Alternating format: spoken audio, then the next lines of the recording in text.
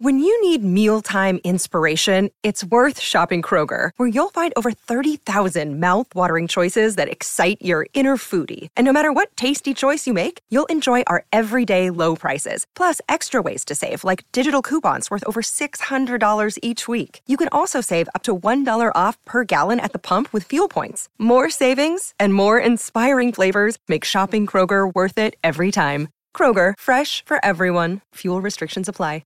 With threats to our nation waiting around every corner, adaptability is more important than ever. When conditions change without notice, quick strategic thinking is crucial. And with obstacles consistently impending, determination is essential in overcoming them. It's this willingness, decisiveness, and resilience that sets Marines apart. With our fighting spirit, we don't just fight battles, we win them. Marines are the constant our nation counts on to fight the unknown. And through adaptable problem solving, we do just that. Learn more at marines.com.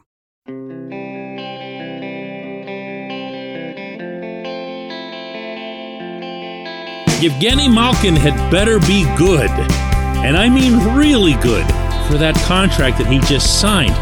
But when you're talking about a deal that takes a guy right up to age 40, what might that look like? Good morning to you. Good Friday morning. I'm Dejan Kovacevic of DK Pittsburgh Sports. This is Daily Shot of Penguins. It comes your way bright and early every weekday if you're into football and or baseball. I also offer daily shots of Steelers and Pirates where you found this. As promised, today we're taking on Gino. Yesterday I went at Sid in terms of his own future. You're more than welcome to find that episode and hear how I honestly had a really tough time envisioning a grinder finding a way to morph his game into something else as he enters the twilight of his career. With Gino, I don't have that struggle. I really don't. I feel like I know what Gino is going to be because to an extent, he's already begun becoming that.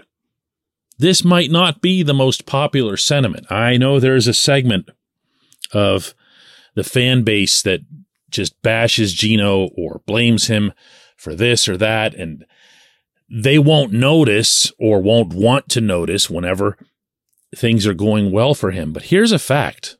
Coming off knee surgery, and I'm going to repeat this for effect, knee surgery. Anybody who knows anything about hockey at the participatory level knows the incredible percentage of your effectiveness as a skater that relies on your knees, the balance, the strength that's required, that's put into your knee as you're moving forward. He had to come back from this. And over the final 41 games, his 41 games in the season, obviously the exact half of a regular season, he had 42 points. He's a point-a-game guy. 20 goals, 22 assists.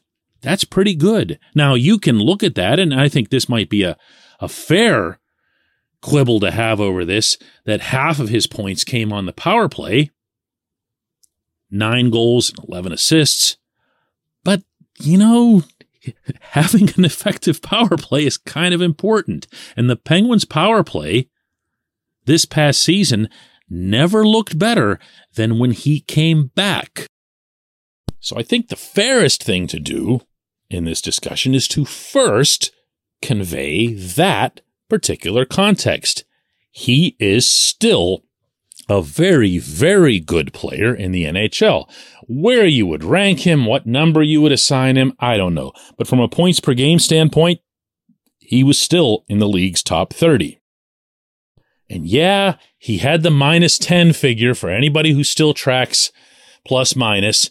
But if you go over his more advanced analytics, the ones that track a lot more than whether or not you were on the rink for a goal for or a goal against at even strength, you'll see that there were games that he was just flat out dominant.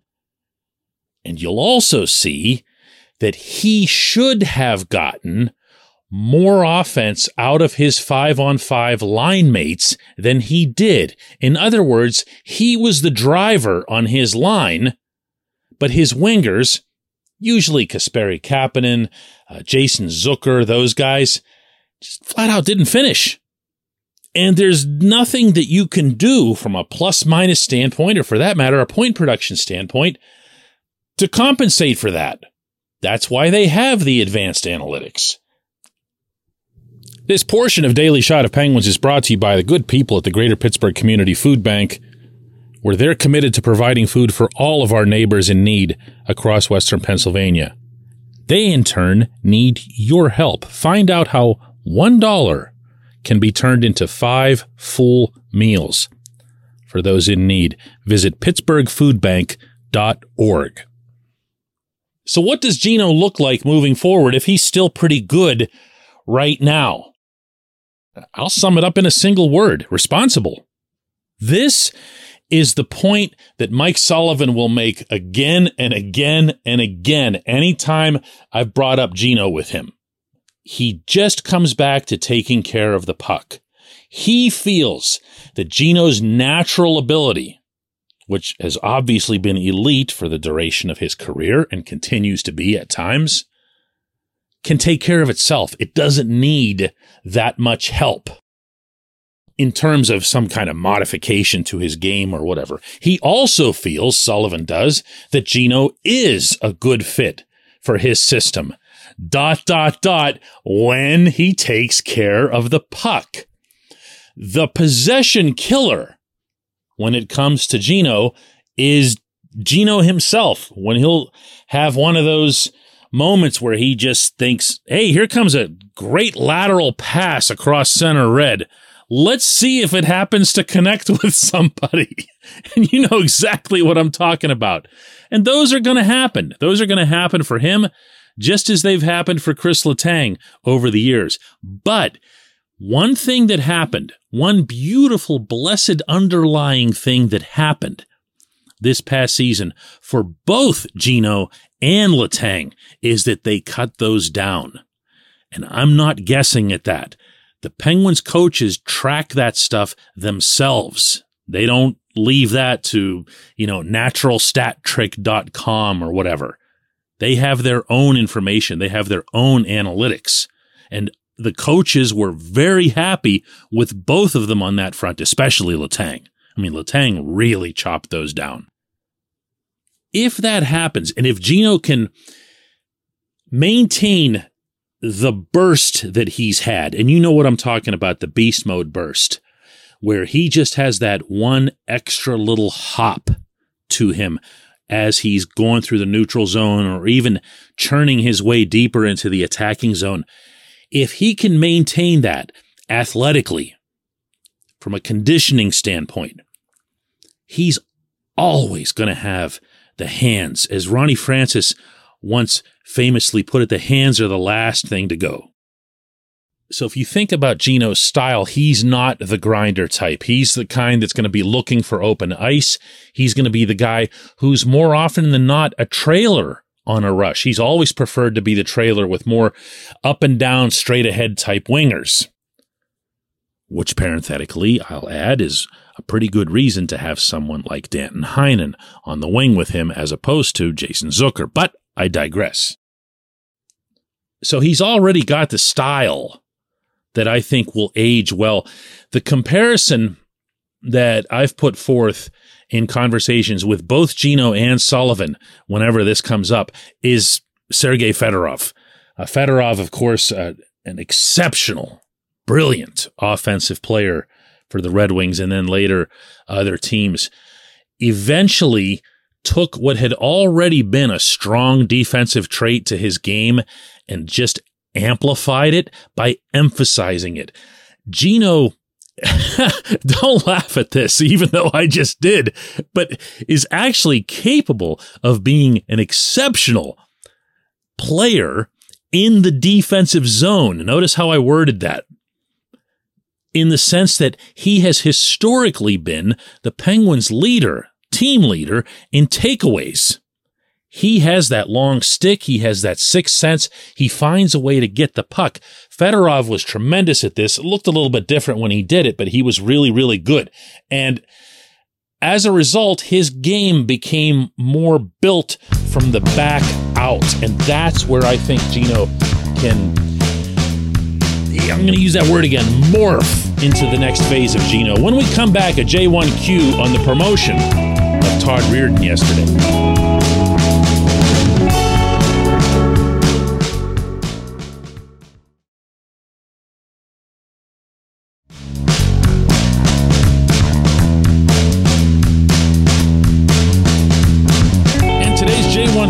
Comes from Scott, and it's in regard to Todd Reirden being promoted to associate coach yesterday, as well as being given a 2-year extension. Scott asks, was this done to keep Reirden on the staff, meaning to keep him from leaving, or some other purpose, like insurance in case Mike Sullivan were to leave? Would help to explain the difference between assistant/associate coach and what the title change means with regard to responsibilities. Scott, they really like Reirden, meaning both Ron Hextall and Brian Burke. Oh, and also Sullivan himself. This isn't something that they keep secret. It's not just because he was a head coach in Washington. It's not just because whenever Sullivan couldn't come into Canada because of the positive COVID test, that Reirden was the one who took over behind the bench and the team continued playing well. It's not really any of that. I believe that it's first and foremost that Reirden has had a powerful impact on the defense corps. I referenced in the opening segment Letang and how his giveaways went way down. Well, Letang wasn't the only one. Mike Matheson ended up being a far different player than what he was when he came up here from Sunrise. And Mike would be the first one to tell you that, okay? And he would tell you that Reirden had a lot to do with that. Reirden simplified his game in the defensive zone, told him to just basically make sure that he's staying in a certain quadrant, that he's not flying all over the place just because he can. That's a lot of what would get into Letang's head as well. He feels like, because of his level of confidence and, of course, his ability, that he can do anything. Well, in the defensive zone, that's not always the best approach. You're much better off staying in a certain space or within a certain assignment and allowing all 5 skaters to do the appropriate thing.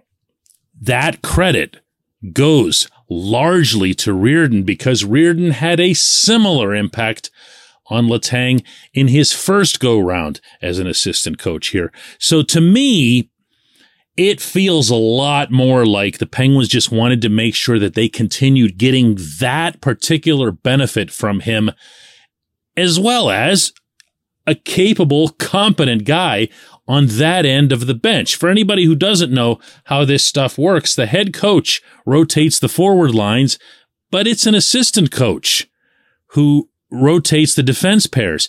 That's managed almost entirely by Reirden. And when I say almost, there are situations where they'll discuss on the bench if they want a certain group of 5 on the rink.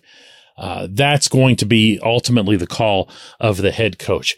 But it is a warm feeling for a head coach to know that he's got somebody to his right who can handle that and that he doesn't have to worry about it. So what you do if you're the Penguins, although they didn't announce any dollar figures and that sort of thing almost never comes out regarding coaches, is you give him a raise and you tell him, look, we're going to make sure that you are seen as having a visible status to the rest of the league so that you can become, ideally, a head coach again somewhere else. The idea, and I feel like I have to address this because it's somewhat of an elephant in the room, that they would be doing something to prepare for Sullivan not being around or Sullivan getting fired or something wacky like that. No. I'm sorry. Just no. I have heard both Hextall and Burke speak about this head coach in tones that I can't even begin to picture what would have to happen for Sullivan to get fired. And yes, I'm aware of the first round playoff streak, but I also know that this is one of the better head coaches in hockey. The Penguins are lucky to have him, as I'm often saying. And now they're doubly lucky. I appreciate the question. I appreciate everyone listening to Daily Shot of Penguins. We'll be back Monday with more.